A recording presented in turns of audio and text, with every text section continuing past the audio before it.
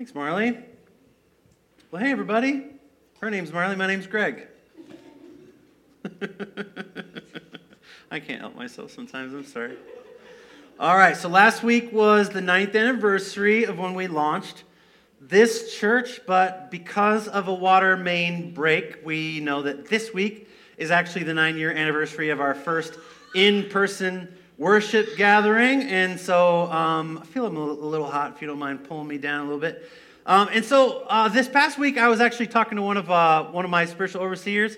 So Michael Manauer is in California, and then Corey Parker is in East Moline, and then the other spiritual overseer that I have is named Ross Parsley. He's in Austin, Texas. I know him from my days back at New Life Church in Colorado. He'd been there for 18 plus years before he went and planted a church in Austin. And this last week, when I was talking to him, he just wanted to just extend just how proud he is of this church, that we are who we are, that God has done what he has done in this church. And he just reminded me that not all pastors in all churches make it to year 9, right? And so it is, and not to mention a pandemic wreaking havoc on how every church in America operated for a couple of years.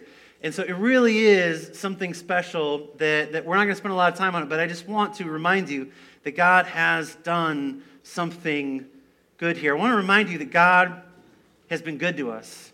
And because God has been good to us, that we can and have been good to others. We have fed hundreds and hundreds of people through the pantry that we lead at Earl Hansen. Michelle Marquis is the point person on that, and she just does a killer job of organizing that and making sure that all of the food that we need is there.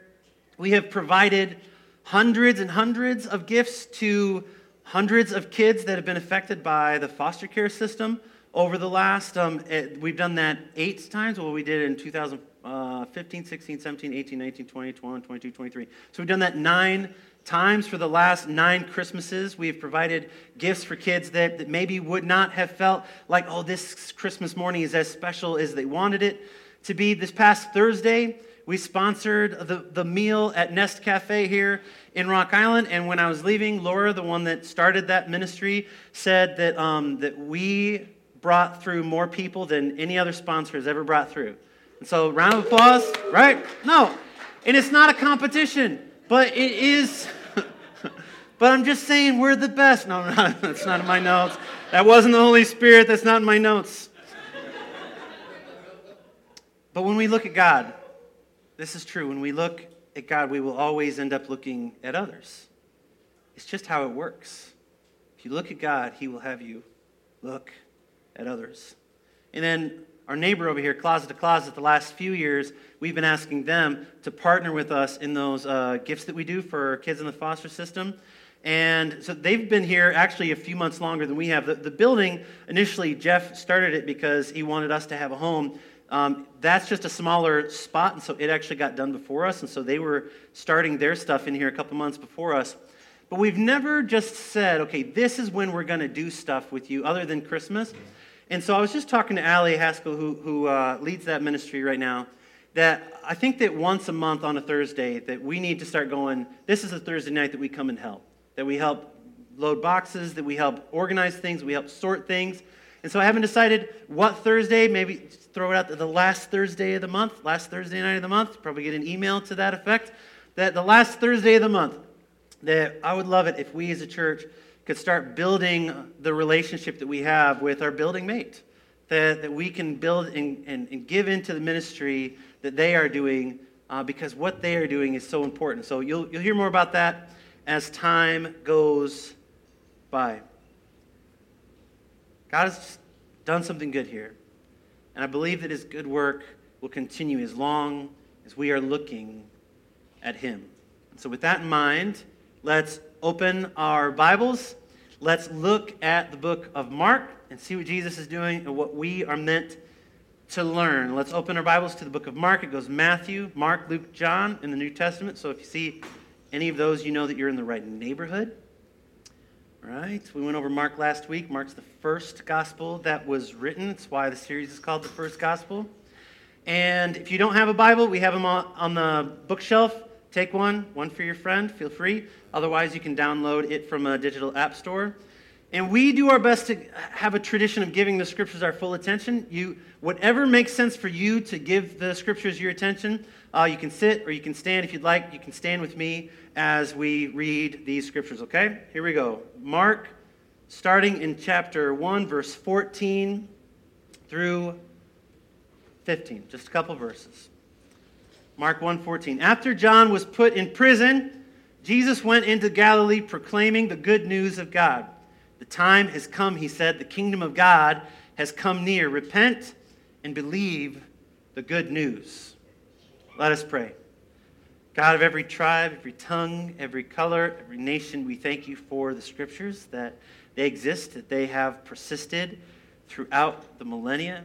I pray that whatever you have for us to learn today, pray that it would become a part of the framework of our faith, that our faith would become stronger, that we would become more like your Son, Jesus. Amen. Thanks, y'all. You can have a seat. Okay, so verse 14. The first thing that we're told is that John is in prison, all right? John the Baptist. We talked about him a bit last week. Now think, we're only 14 verses into this book, okay? 14 verses. Think about how jarring this is. If you're a reader back then, and you knew just a little bit about the story, you didn't know exactly when things happened. You're reading, and 14 verses in, suddenly one of the main characters is put in prison. Think about how jarring that is. Mark has framed all of this beautiful, rich imagery, what is happening and who is involved. We're reminded of creation, the first beginning, and how this is a kind of new beginning. We're told that this John that is put in prison, is the fulfillment of Isaiah's prophecy. We learned last week why Isaiah is so important, and Mark shows us that Jesus is this kind of physical embodiment of heaven and earth becoming one, uniting the different branches of the people of God. We see Jesus resist temptation. We see him succeed where others had failed, and then suddenly, verse 14, without explanation, no explanation, his forerunner, the one Isaiah spoke of, his friend, his actual cousin, is thrown in prison. And we're not told why. We're not even told by who. Until you get to chapter 6. We find out in chapter 6 that it's because John was calling out the adulterous sins of a local Jewish ruler. His name was Herod Antipas. He was the son of the same Herod that had tried to kill Jesus when Jesus was a child. When Herod the Great died, his territory was split up amongst his sons, and this territory was under Herod Antipas. We actually know that that John never made it out of prison. If you read the rest of spoiler alert. My bad. He dies. There's this video online right now of like a fake Bible study, and a guy that's sitting there and he's never heard the story, and someone goes, and then later when Jesus gets crucified, he's like, spoiler alerts, he dies? Yeah. So the book of Luke tells us that later when Jesus is on trial, before his crucifixion, that he actually stands before this same Herod. And that is actually the first time that they meet. The reason I'm pointing that out is because here in Mark 1, when John the Baptist is arrested, Jesus doesn't go to Herod and demand his release. Jesus doesn't pick up and go and talk to Herod and try and talk him out of whatever it is that he had in mind. Instead, it says that he picked up where John left off, preaching and saying, the time has come. The kingdom of God has come near. Repent and believe the good news.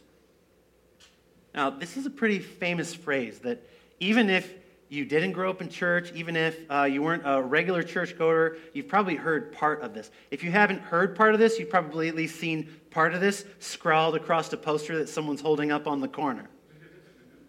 Repent. Repent. But we have to ask ourselves, what is repentance? What is this good news? Well, repentance can be translated as simply as this, y'all.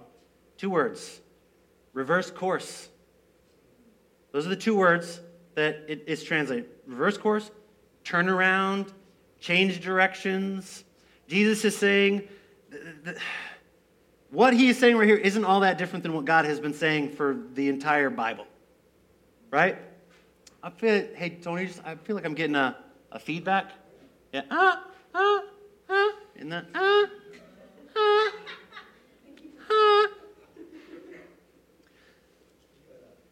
So, this is the same thing that John was saying. It's the same thing that Isaiah was saying. It's the same thing that every prophet, every judge, every religious ruler had ever been saying. If you go all the way back to the beginning, it's the message that God gave to Cain, one of the first children, right? God gives the same message to Cain when he was being tempted to kill his brother. He doesn't use the same words, but God says, you know the right thing to do. He says, you know the right thing to do as you're being tempted to hurt your brother. And if you do not change direction, sin is crouching at your door. He's saying, turn around, change directions, reverse course, repent. That's it. It's not a scary word. As much as some people try to make it be, what makes repent a difficult word is how we choose to use it. And I wonder if at least in this case, if Christianity is using it the same way that Jesus is using it. Because what does Jesus say?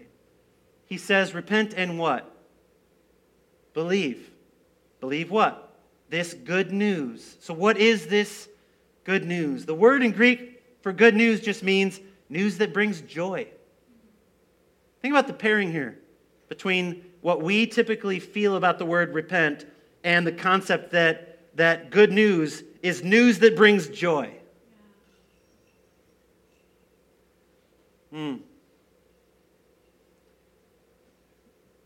The word that is translated from Greek to good news is also the same word that is translated gospel. It's the same word. Gospel, good news. Now back then, the word for gospel or good news, it wasn't as much of a word like that it was owned by religion as much as it was a cultural word. Back then, the gospel, the good news, it was anything that they believed to be history-changing. If something was world-shaping was happening, they'd ask, hey, did you hear the gospel? Hey, did you hear the good news? In a lot of cases, it was a word connected to propaganda. It's a word emperors would use about their conquests. It's how they described their own greatness. When they would conquer something, they would send someone ahead. Good news! You are now ruled by so-and-so. Listen to how they began this inscription about the birth and coronation of a Roman emperor. It says, these are the words, the beginning of the gospel of Caesar Augustus. Okay? Now, anyone that was here last week should be asking, why does that sound familiar? Why is that? Or anyone that has read the book of Mark, think about it. How did Mark begin his gospel about Jesus? Mark 1:1 says, word for word, the beginning of the gospel of Jesus Christ. Not only is Mark pointing us back to creation, but Mark is stealing. And Jesus is stealing and reclaiming and repurposing the words of empire. See, Jesus doesn't go to Herod and demand John be released because Herod was a puppet king for an earthly empire. And Jesus is interested in a different kingdom. Instead, Jesus uses the words of empire and conquest, the words of world-shaping news about his kingdom. He says, believe this gospel. Believe this good news, because this news will literally shape the world. The Roman Empire is gone. The kingdom of heaven is still here.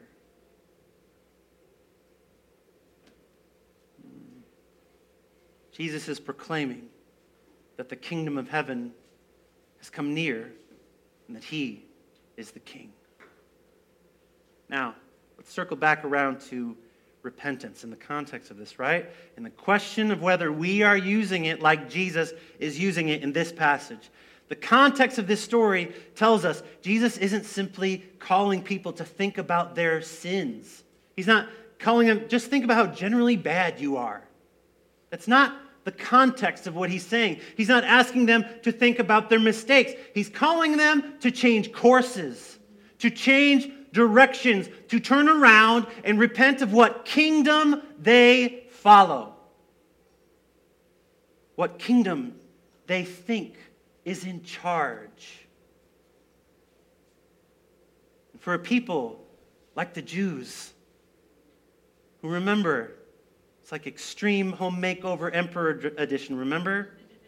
How many times who was in charge of their land had changed hands? Now Jesus is telling them there is a kingdom that will last forever. It has come near. Repent of who you think is in charge. Repent of even who it looks like is in charge. And believe this good news. This is repentance. This is the good news that Jesus is king. That Jesus brings a new kingdom and that we can follow him. Instead of kings like Herod, or Caesar, or America, or ourselves.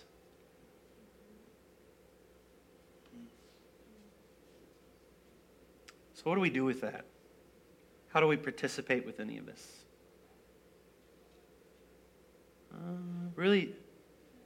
Really, honestly, that's what the rest of this series is about. The passage right after this shows Jesus calling his disciples. And then it shows him healing, and it shows him teaching. It shows him liberating people from evil spirits. It shows him praying. It shows people dropping their nets, throwing away their careers so that they can follow Jesus, so that they can be Talmidim. Talmud is a word for disciple. Talmidim is to be a group of disciples. And to be one of these disciples meant that you wanted to look at the rabbi you followed and to be everything you saw them be. And so the rest of this series is us looking at Jesus, deciding, do I want to be like what I see Jesus being? One of the weeks is about him confronting religious leaders. Do we want to be that? Are we comfortable with that?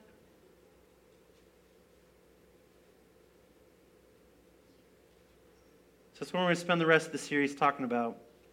Mark shows us what Jesus is like, and by extension, what his disciples became, and by extension, what we are meant to do and become. But today, for just a minute here as I close, I want to acknowledge that tomorrow is Martin Luther King Jr. Day. And there's this jarring moment where the other day I was at an event and someone said, "Hey, the next holiday coming up is Valentine's Day. So what are your plans?" And in my head I go, "No, Monday's Martin Luther King Jr. Day."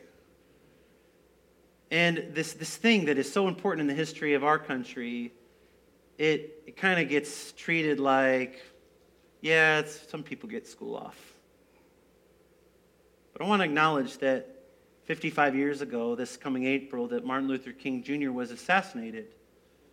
For many reasons, but in large part because he was trying to look at Jesus.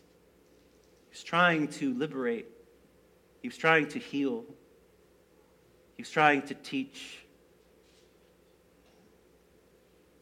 His day, Dr. King was looking around and he did not see the kingdom of God.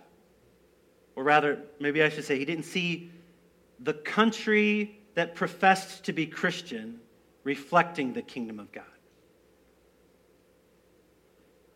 Because many of us, like me at least, that have white skin, knowingly or unknowingly have benefited from how earthly empires work.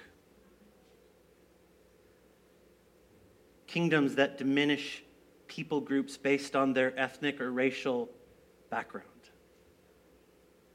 Our skin, our attitudes, and our actions have too often reflected earthly empires instead of God's heavenly kingdom. Repent and believe this good news. Too often, we have taken the concept of repentance and gone, oh, I've repented of the sins I know about, and I believe this good news that Jesus saves me, without the extension of believing that his kingdom is supposed to bring life to everyone. My hope is that this year, that we continue as individuals, as a church, to reject racism, to continue to change our course whenever we see that is necessary, whenever the Spirit convicts us, that we will grow in our anti-racism, and that this church, this house, continues to become a safer church for people of all backgrounds. Because I've talked to different people in this room. I've said the point of a church isn't just to be safe. It is to continually be safer. Because Jesus is the king of this kingdom. Jesus is always saying, change courses, believe this joyful news, this news that brings joy. That your hearts be changed. Abandon your careers. Abandon your loyalty to your empires. Instead, follow me. Amen? Let's pray. God, I thank you for the life of Martin Luther King Jr., but I thank you for the life of every person in this room that can use their voice, that can use their life to be like you. To speak up, to speak out, to act boldly as you have acted, to offer life in a kingdom that is unlike any other kingdom on this earth. Pray that you would teach us to change directions, to turn around, to reverse course every way that you reveal to us. Plus, listen to our brothers and sisters. Let our hearts be open to the way that you speak to us. In the name of Jesus we pray. Amen.